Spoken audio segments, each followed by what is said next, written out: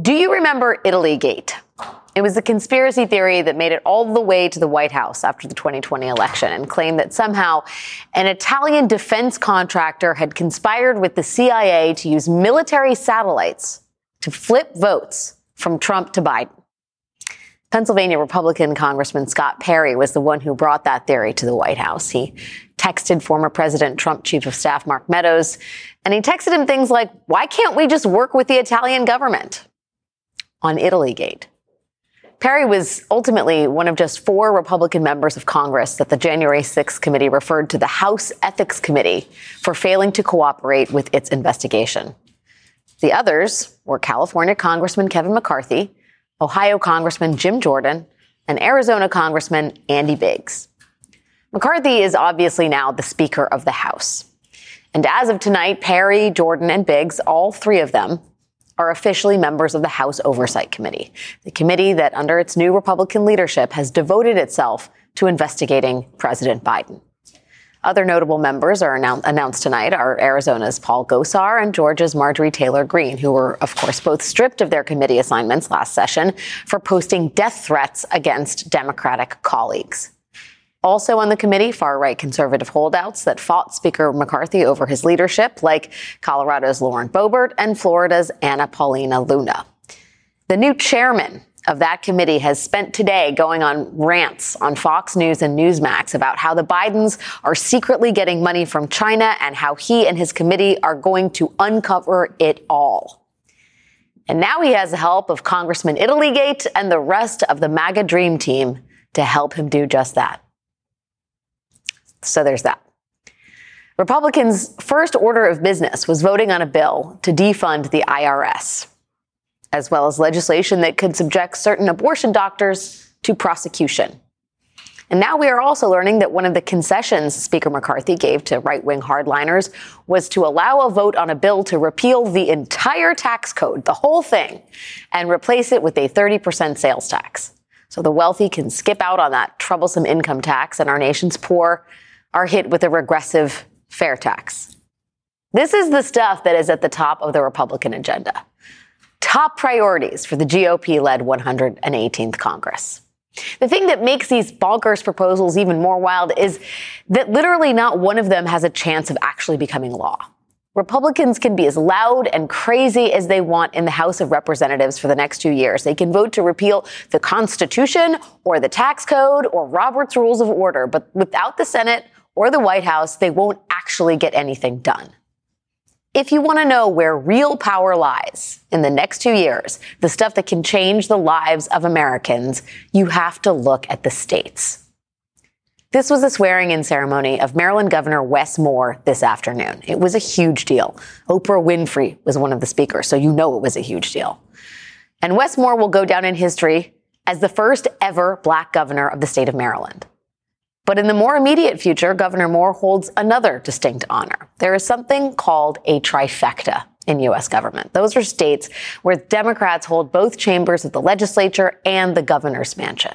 States where Democrats won't need to negotiate with people who want to abolish the IRS or hunt down Italian satellites.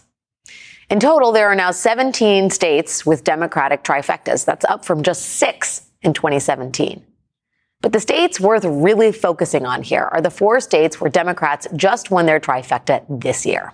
They are all M states: Massachusetts, Michigan, Minnesota, and Maryland. Republicans held at least one piece of the governing trifecta in each of these states for years. But now, with the swearing in of Governor Wes Moore, all of the state legislators and governors for those states have been sworn in, and those Democratic trifectas are complete. And now Democrats in those states can really get to work. In Maryland, Governor Moore and the legislature have already laid out their top priorities: increasing the minimum wage to $15 an hour, codifying the right to an abortion, and gun safety regulation. Not a peep, by the way, about Italian satellites. Legislators in Massachusetts are already planning to file at least 24 gun safety bills as early as this week. In Michigan, Democratic legislators have introduced bills to repeal the state's anti-union right-to-work law, to repeal the state's zombie abortion ban from 1931, and to expand civil rights protections to include sexual orientation and gender identity. In Minnesota, Democratic legislators are working on legislation to protect the right to abortion, to legalize marijuana, to allow undocumented immigrants to get driver's license, and to require Minnesota utilities to move to 100% clean electricity by the year 2040. I know, we all know, things in Washington are a circus right now. And for the moment, that is all they are. The state level is where the real governing is really happening. Democrats have 2 years in power, at least. So what can they get done? Joining us now are Democrats Winnie Brinks, who is the Michigan Senate Majority Leader, and Melissa Hortman, Speaker of the Minnesota House. Thank you, ladies, for being here tonight. It is good to have you with us. There's, at least on one side of the aisle, a lot of excitement about what's happening at the state level. And I will start with you, Winnie. How should the voters of your state set their expectations in terms of what's going to get passed and how fast it's going to get passed? Yeah, I think you heard in your introduction how important state legislatures are. So we are incredibly excited about the aggressive agenda that we are going to pursue. You mentioned some of those things. We will also add expanding civil rights for LGBTQ folks, defending abortion rights here in the state of Michigan. And so we're ready to get to work very quickly. We have committed to be very thoughtful and very deliberate about pursuing our agenda, but we have a lot to do. Yeah. Well, Melissa, in terms of that, the speed with which you can act on this stuff. I mean, Scott Walker, who was interviewed about this trifecta, is not a fan of the fact that Democrats hold this much power at the state level, but he did concede that effectively the most significant accomplishments come at the beginning of the legislature coming into power. I wonder if you agree with that and whether you think we're going to see a flurry of activity in these Democratic trifectas in the coming months rather than the coming years. Yeah, I think you'll see a lot of similar work across those 4 M states that you talked about. Democrats are really united in our values and our priorities. And what's wonderful here in Minnesota is to finally have a Minnesota Senate that's also controlled by Democrats. For the last 4 years here in the House, we've been passing things like gun safety regulation and paid family medical leave. We've been a pro-choice majority, but now we have a pro-choice majority in the Minnesota Senate. And so we can finally take action and put those bills on the governor's desk. Does it worry you, Winnie, that when states become, well, actually, let me ask you a slightly different question. The idea that states are the sort of laboratories for democracy or just laboratories, if not for democracy, is something that's been road tested by Republicans who've had a number of these trifecta and their trifectas have outnumbered the Democrats in recent years. Are Democrats prepared to be as aggressive in terms of the laboratory aspect of these state legislatures as Republicans have been in years past? And is that a political risk at all? I think here in Michigan, we are really ready to take on that challenge. We've got 40 years of pent-up policy ideas here in the Senate, and the Democrats are ready to take that on. I think we do have a narrow majority, so we will be thoughtful. We will be looking for some bipartisan cooperation on certain things, and I think that we can get there with some folks.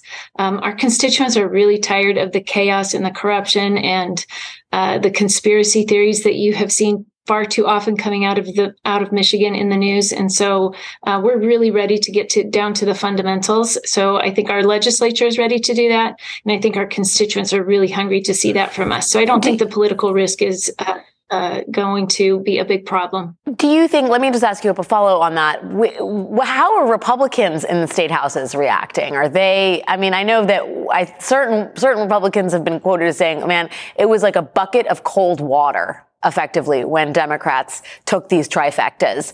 Do they seem prepared to work across the aisle? Do they see what's happening in Washington and say, hey, that looks like a good idea, pursuing conspiracy theories about Italian satellites? Or do they actually want to get real work done?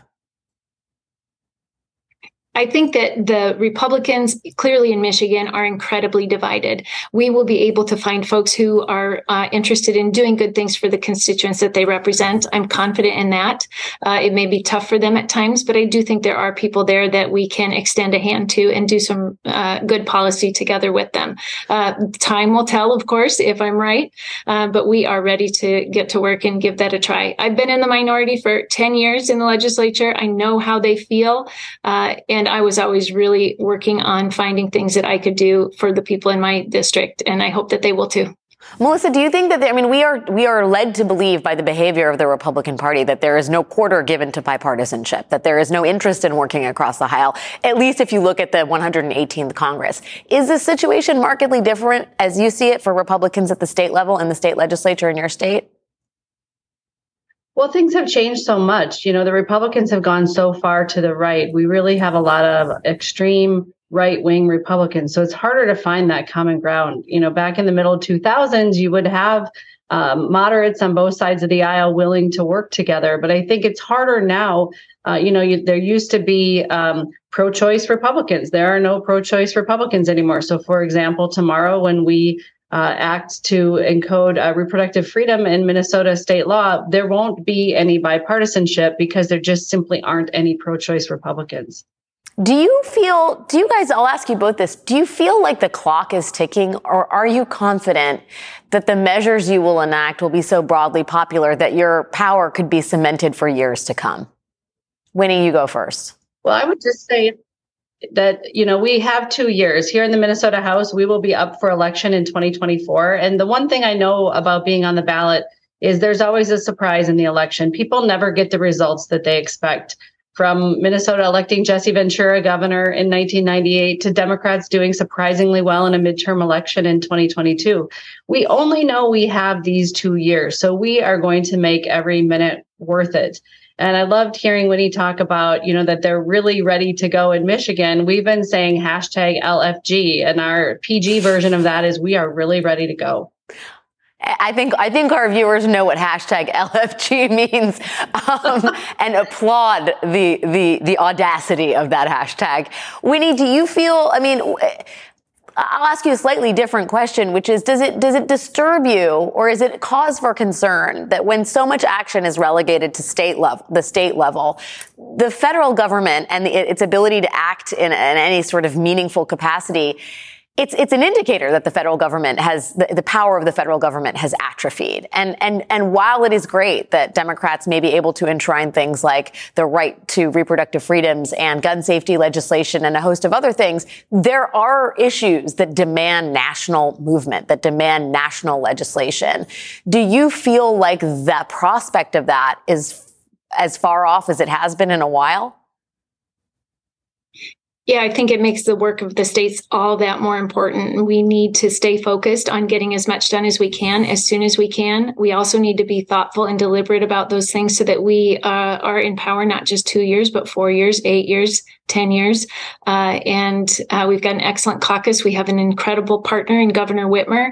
And so we are really optimistic that we'll be able to make a difference and really, in many cases, offset the negative impact of the unpredictability of the Congress at this time. Can I just ask you one more question, Winnie, in terms of how Democrats got to power? In Michigan, there was an independent redistricting commission, and that was in 2021. It created competitive maps, and the end result is that Democrats have taken over. Democrats have won the trifecta. What should we read into that lesson? A, should there be more independent commissions? Should we take gerrymandering off the table? Should we allow independent bodies to decide the congressional maps, to decide the state maps? And B, what does that say about the Republican Party? Yeah, we should absolutely have more independent redistricting commissions in every state.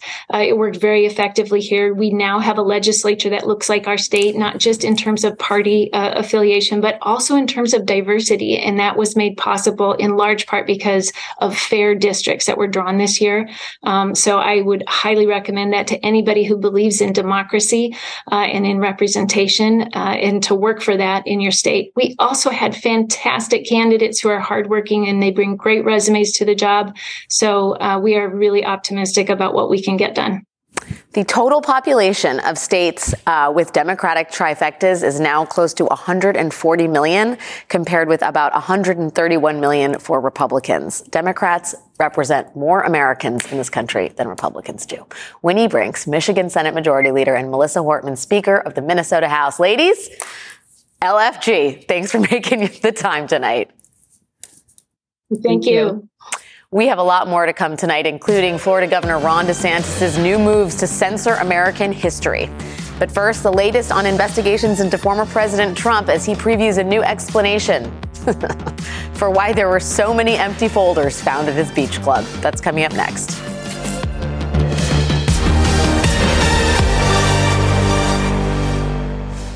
Hey everyone, it's Chris Hayes. This week on my podcast, Why Is This Happening? We're back with another installment of our special series with Pod 2024, The Stakes. I'm talking to experts about both Joe Biden and Donald Trump's records on specific policy areas during their time as president. This week, a biggie. AbortionEveryday.com founder Jess Valenti on the stakes of reproductive rights. Conservatives, Republicans would like us to believe that this is something that voters are sort of super polarized on, that we're evenly split down the middle. And that's just not true. Voters want abortion to be legal, even in red states, even in purple states. That's why we're seeing attacks on democracy. That's this week on Why Is This Happening? Search for Why Is This Happening wherever you're listening right now and follow. Hi, everyone. It's Katie Fang. Did you know my weekly show on MSNBC is now available as a podcast? With my decades of experience as a trial lawyer, you'll get an insider's perspective on all things legal. At a time when politics and the law are inextricably intertwined, my guests and I break down what's next and why it matters, both inside and outside the courtroom. Search for The Katie Fang Show wherever you're listening and follow.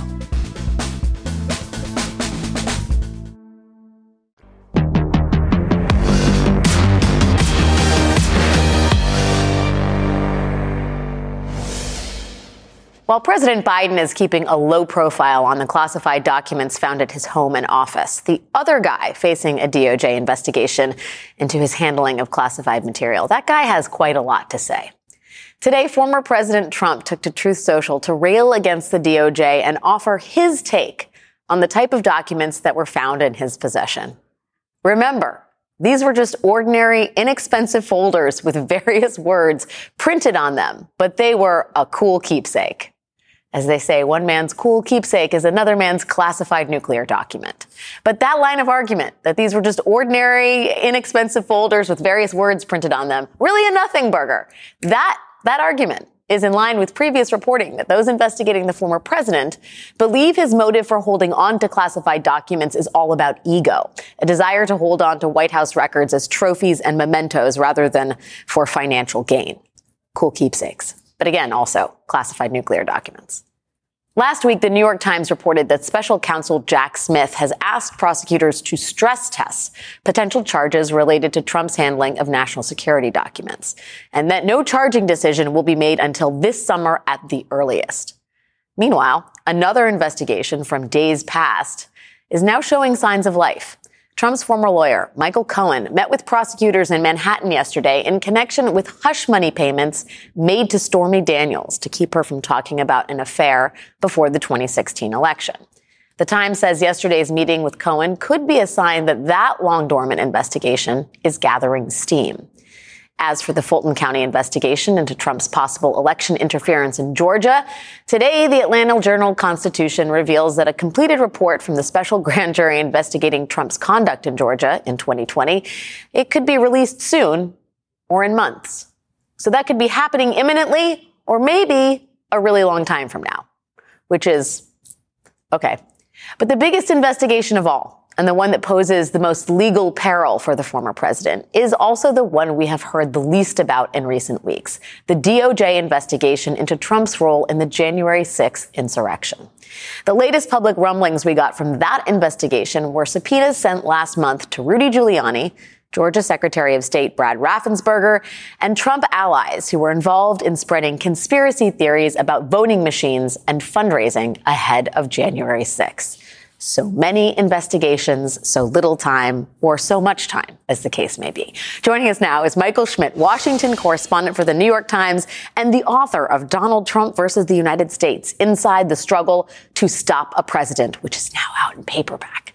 Michael, it's a pleasure to have you on the set in person here. Thanks for having me. So how are you looking at all of this? I mean, on the one hand, let's start with Alvin Bragg calling Michael Cohen in to testify about Stormy Daniels. Does it surprise you that the dust is being blown off that investigation, given how many other seemingly high priority targets that are on the deck as far as investigations and potential indictments? So if we remember the history there with that office, they had this full blown investigation into Trump that ended with a prosecutor leaving because the prosecutor really wanted to bring the case, and real angst about in the office that they weren't going to go forward after doing all this work. Now, here they are all this time later bringing Michael Cohen back in. And it's hard to believe that they're bringing Cohen back in just to sort of kick the tires. Yeah. They probably have a pretty good idea of what Michael Cohen knows, and they're trying to use him in some sort of way to build something. It's just, he's a very high profile target. Whenever he goes in, it brings attention to the investigation, something that prosecutors usually don't want. Sometimes they do want that public attention, but they've brought Cohen in here now, I believe, for at least the second time. And it shows something, and it shows a level of activity on an investigation into the Stormy Daniels payment, which was made all the way back in 2016. So, you know, well, you're suggesting opaquely, I will say, my friend, that maybe this is to pressure some other part of Trump world into doing something. The person who is serving 5 months on Rikers is Alan Weisselberg, a key figure in the Trump organization, who for a long time people thought was going to get further pressured to flip on Trump. He hasn't as yet. Could this be that bid to get Weisselberg to flip and basically spill the tea on Trump? I don't think so, because I think he's already been sentenced and he's gone away, and I don't think they would bring him back to charge him more. I think they probably charge him as much as they could. But you don't engage with Michael Cohen in that way if you're not doing something really serious, because it kicks up all this dust, and it kicks up this public this speculation. It says, well, what's Alvin Bragg doing? Right. And what is he up to? And if he's bringing Michael Cohen in, it looks like he's up to something. And he doesn't want to live with having the New York public say, well, what happened to this investigation? Well, especially after this sort of dramatic exit stage right of these former prosecutors who were frustrated with Alvin Bragg's position on this, inheriting the case from Cy Vance. Mar-a-Lago. I want to talk a little bit about where we stand on that. Probably my favorite Trump quote of all time. Remember, these were just ordinary, inexpensive folders, because expensive folders would have been a whole other can of beans. Inexpensive folders with various words printed on them, but they were a cool keepsake. Should people be rethinking the potential indictment of Trump as far as Mar-a-Lago, given the position Merrick Garland is now in terms of a special counsel being assigned to investigate Joe Biden's retention of classified documents? So, as we've looked at the question of criminality, I sort of have come to understand that criminality on someone like a president or a former president is like a really, really high bar, even higher than I thought. And one of the parts of the questions of criminality is, if you take that extraordinary move to charge Trump, let's say if he was running, would you be able to not only explain it to a jury, but would you be able to explain it to the public? Would the public understand it? Would they understand why you're going to such great lengths to charge someone, to use like the most sacred power of the federal government on Americans to charge them? And I think that argument becomes more difficult when you have the Biden documents. I just think that for the Justice Department of Joe Biden, who will be running for president, potentially against Donald Trump, I think it makes it more difficult. Now, look, the Justice Department will say, we're going to look at the facts and all the evidence and whatever. But I do think that is a huge issue in question here, is that how will the public look at this? It seems like from all the sort of very unclear timelines that we've been presented on January 6th, whether we're talking about the Fulton County investigation or looking at who's getting subpoenas in the special counsel's examination of Trump's role into January 6th, that feels like it's down the line, right? That Mar-a-Lago felt for a moment like it was gaining steam in terms of potential criminal indictment. January 6th, when you talk about the gravity of what we're talking about, seems more plausible for issuing a criminal indictment. But the timeline on that seems in the distant future on the horizon. I mean, in Fulton County, I think you could see something sooner rather than later. They have this report that's gone from the grand jury. They've been investigating for a significant amount of time. It's a local prosecutor, which in some ways can operate more quickly than the Justice Department. I don't think any institution in the country operates slower than the Justice Department. So I think that is probably the place to look in the near term for the most action. All right, listen, before we let you go, your seminal work is now in paperback, Donald Trump versus the United States. And there is new reporting in it. I must share with our viewing public this alarming detail about John Kelly, former chief of staff to the president, Trump, and his first day on the job.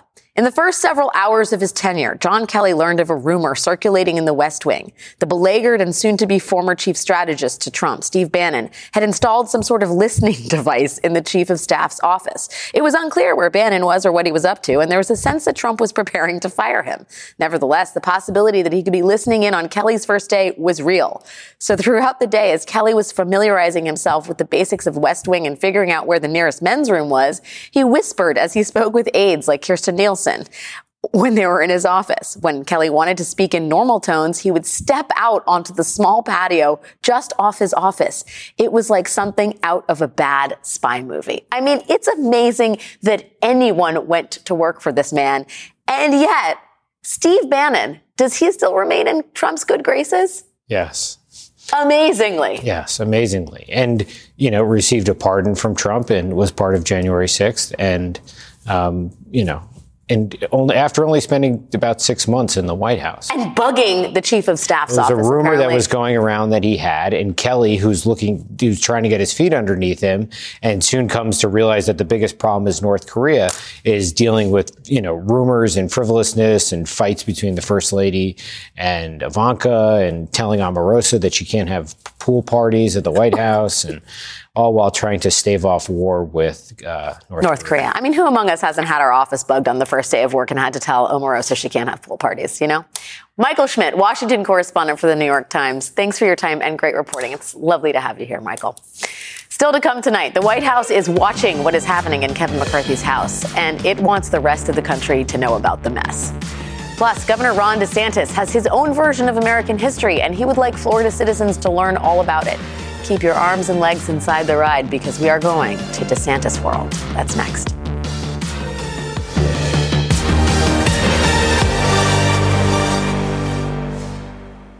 Hey everyone, it's MSNBC's Chris Hayes. For the first time since 1892, we have an election in which both candidates have presidential records.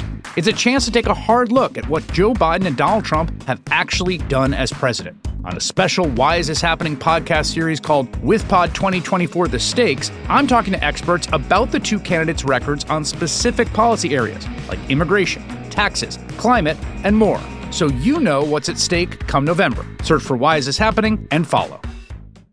When news breaks, go beyond the headlines with the new MSNBC app. New developments in the legal drama surrounding former President Donald Trump. Get real-time analysis from live blogs to in-depth essays, video highlights from your favorite shows and hosts. Lots of news of all kinds going on right now. And the latest updates on the 2024 election. The rematch is on. It's Trump-Biden Part 2. Go beyond the what to understand the why. Download the app now at msnbc.com/app. We reject this woke ideology. We will never surrender to the woke mob. Florida is where woke goes to die.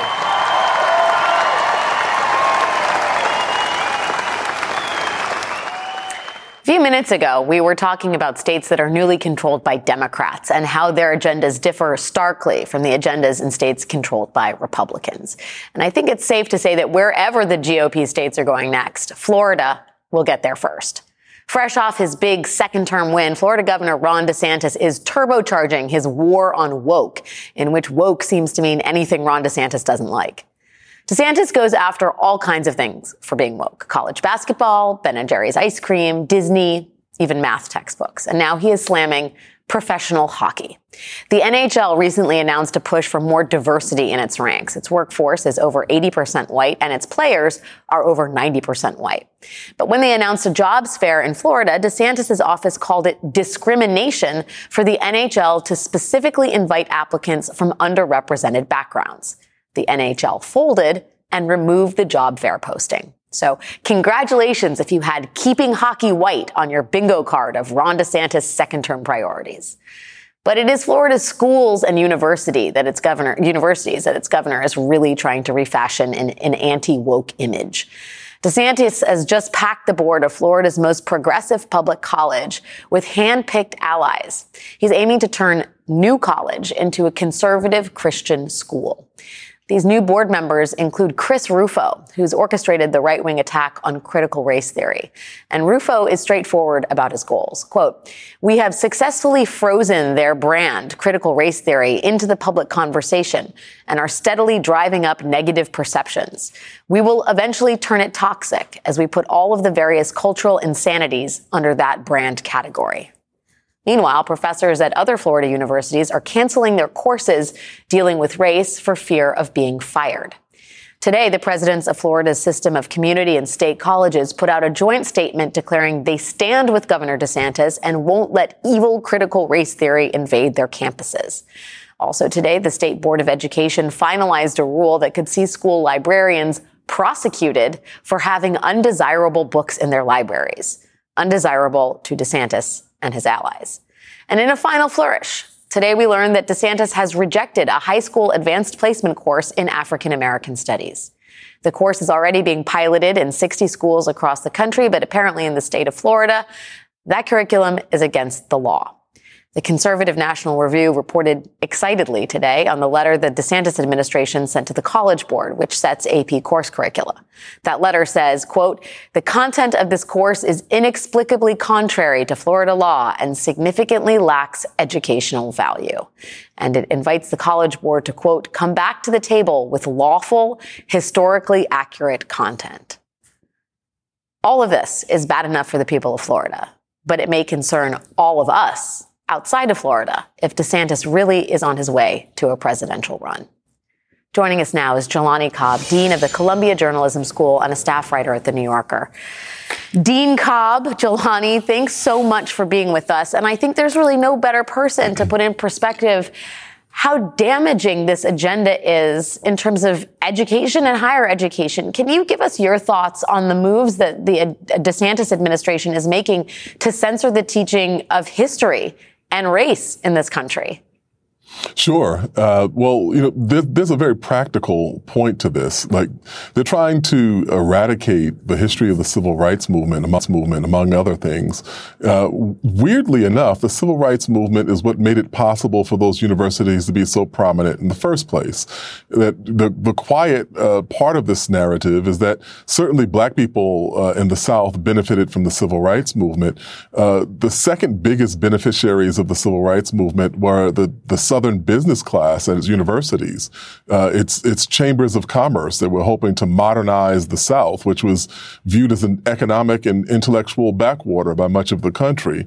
And so in this march backward to make this heavy-handed diktat about what can be taught and what can't be taught, you're literally pushing these institutions back into the past. So good luck with attracting world-class faculty and keeping them there. Good luck with attracting the top students.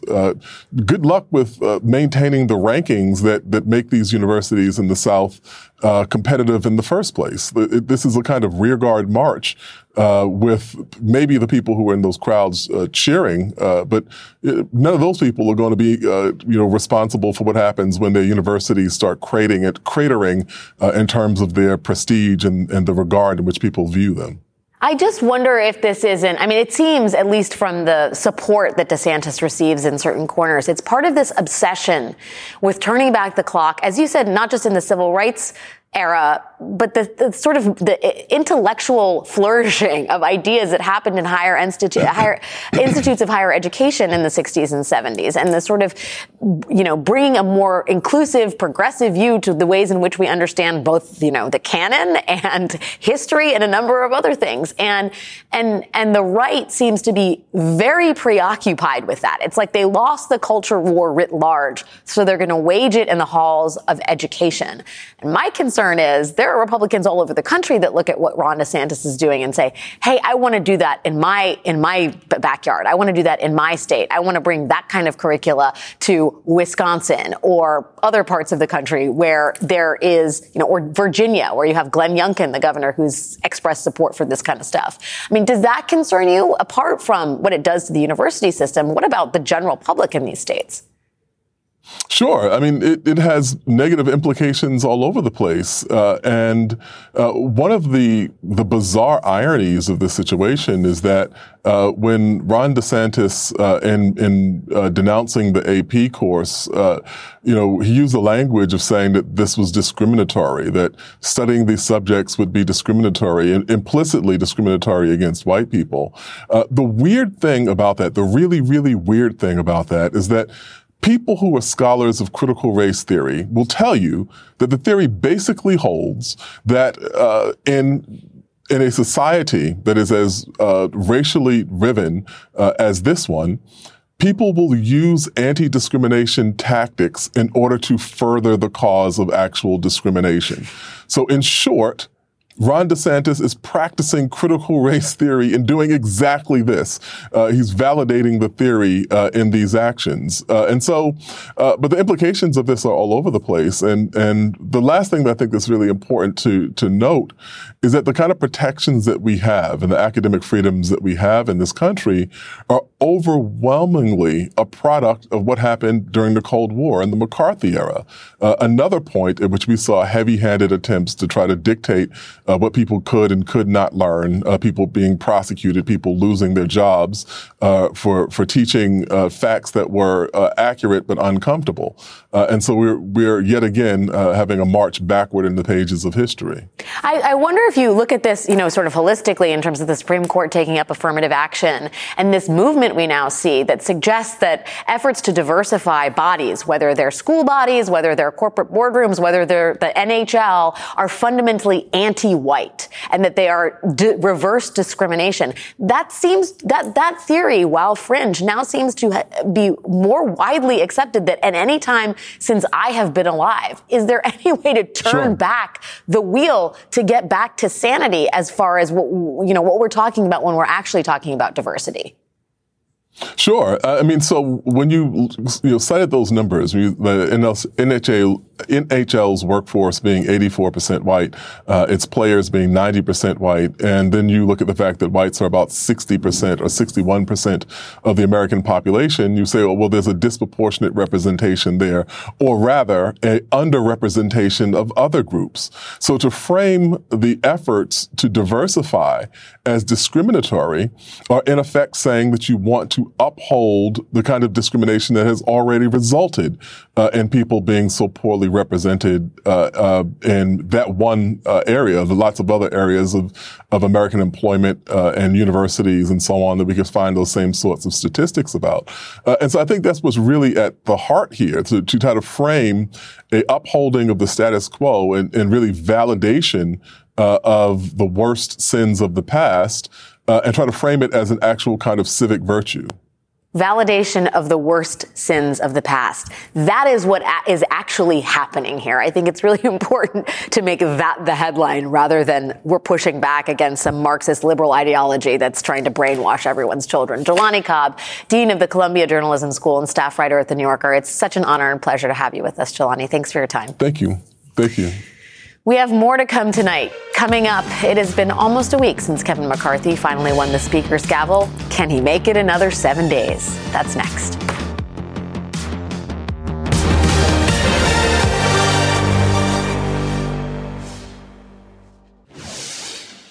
We reject this woke ideology.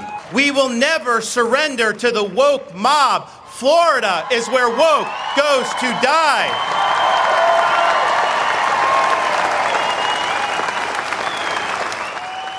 few minutes ago, we were talking about states that are newly controlled by Democrats and how their agendas differ starkly from the agendas in states controlled by Republicans.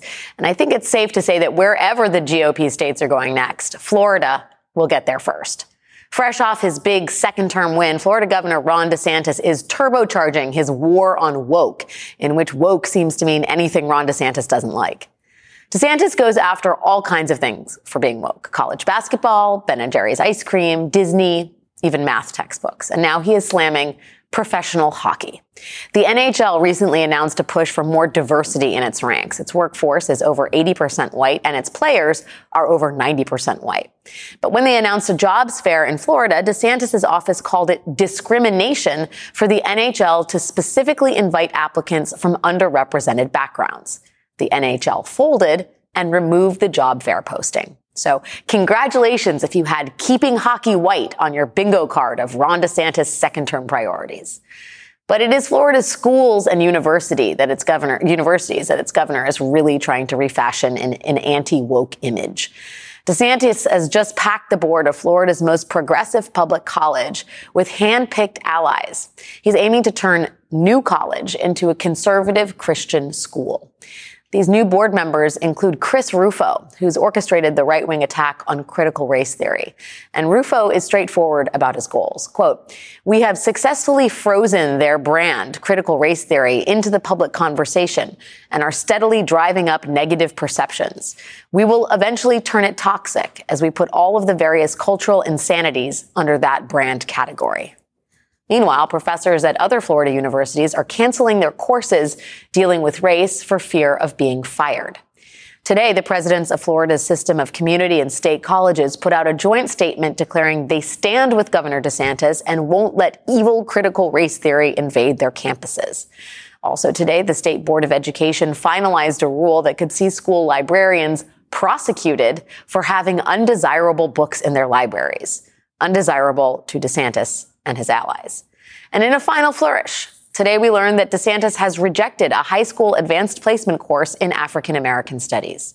The course is already being piloted in 60 schools across the country, but apparently in the state of Florida, that curriculum is against the law. The conservative National Review reported excitedly today on the letter the DeSantis administration sent to the College Board, which sets AP course curricula. That letter says, quote, "The content of this course is inexplicably contrary to Florida law and significantly lacks educational value." And it invites the College Board to, quote, "come back to the table with lawful, historically accurate content." All of this is bad enough for the people of Florida, but it may concern all of us outside of Florida if DeSantis really is on his way to a presidential run. Joining us now is Jelani Cobb, Dean of the Columbia Journalism School and a staff writer at The New Yorker. Dean Cobb, Jelani, thanks so much for being with us. And I think there's really no better person to put in perspective how damaging this agenda is in terms of education and higher education. Can you give us your thoughts on the moves that the DeSantis administration is making to censor the teaching of history and race in this country? Sure. Well, there's a very practical point to this. Like, they're trying to eradicate the history of the civil rights movement, among other things. Weirdly enough, the civil rights movement is what made it possible for those universities to be so prominent in the first place. That the quiet part of this narrative is that certainly black people in the South benefited from the civil rights movement. The second biggest beneficiaries of the civil rights movement were the Southern business class at its universities. It's chambers of commerce that were hoping to modernize the South, which was viewed as an economic and intellectual backwater by much of the country. And so in this march backward to make this heavy-handed diktat about what can be taught and what can't be taught, you're literally pushing these institutions back into the past. So good luck with attracting world-class faculty and keeping them there. Good luck with attracting the top students. Good luck with maintaining the rankings that make these universities in the South competitive in the first place. This is a kind of rearguard march with maybe the people who were in those crowds cheering, but none of those people are going to be responsible for what happens when their universities start cratering in terms of their prestige and the regard in which people view them. I just wonder if this isn't, it seems, at least from the support that DeSantis receives in certain corners, it's part of this obsession with turning back the clock, as you said, not just in the civil rights era, but the sort of the intellectual flourishing of ideas that happened in higher institutes of higher education in the 60s and 70s, and the sort of, bringing a more inclusive, progressive view to the ways in which we understand both, the canon and history and a number of other things. And the right seems to be very preoccupied with that. It's like they lost the culture war writ large, so they're going to wage it in the halls of education. And my concern is there are Republicans all over the country that look at what Ron DeSantis is doing and say, hey, I want to do that in my backyard. I want to do that in my state. I want to bring that kind of curricula to Wisconsin or other parts of the country where there is, or Virginia, where you have Glenn Youngkin, the governor, who's expressed support for this kind of stuff. Does that concern you? Apart from what it does to the university system, what about the general public in these states? Sure. It has negative implications all over the place. And one of the bizarre ironies of this situation is that when Ron DeSantis, in denouncing the AP course, he used the language of saying that this was discriminatory, that studying these subjects would be discriminatory and implicitly discriminatory against white people. The weird thing about that, the really, really weird thing about that is that people who are scholars of critical race theory will tell you that the theory basically holds that in a society that is as racially riven as this one, people will use anti-discrimination tactics in order to further the cause of actual discrimination. So in short, Ron DeSantis is practicing critical race theory and doing exactly this. He's validating the theory in these actions. But the implications of this are all over the place. And the last thing that I think that's really important to note is that the kind of protections that we have and the academic freedoms that we have in this country are overwhelmingly a product of what happened during the Cold War and the McCarthy era. Another point at which we saw heavy-handed attempts to try to dictate what people could and could not learn, people being prosecuted, people losing their jobs for teaching facts that were accurate but uncomfortable. And so we're yet again having a march backward in the pages of history. I wonder if you look at this, sort of holistically in terms of the Supreme Court taking up affirmative action and this movement we now see that suggests that efforts to diversify bodies, whether they're school bodies, whether they're corporate boardrooms, whether they're the NHL, are fundamentally anti-white and that they are reverse discrimination. That seems that theory, while fringe, now seems to be more widely accepted that at any time since I have been alive. Is there any way to turn back the wheel to get back to sanity as far as what we're talking about when we're actually talking about diversity? Sure. So when you cited those numbers, the NHL's workforce being 84% white, its players being 90% white, and then you look at the fact that whites are about 60% or 61% of the American population, you say, well, there's a disproportionate representation there, or rather, a underrepresentation of other groups. So to frame the efforts to diversify as discriminatory are in effect saying that you want to uphold the kind of discrimination that has already resulted in people being so poorly represented in that one area, the lots of other areas of American employment and universities and so on that we can find those same sorts of statistics about. And so I think that's what's really at the heart here, to try to frame a upholding of the status quo and really validation of the worst sins of the past and try to frame it as an actual kind of civic virtue. Validation of the worst sins of the past. That is what is actually happening here. I think it's really important to make that the headline rather than we're pushing back against some Marxist liberal ideology that's trying to brainwash everyone's children. Jelani Cobb, Dean of the Columbia Journalism School and staff writer at The New Yorker. It's such an honor and pleasure to have you with us, Jelani. Thanks for your time. Thank you. Thank you. That's it for tonight. We'll see you again tomorrow.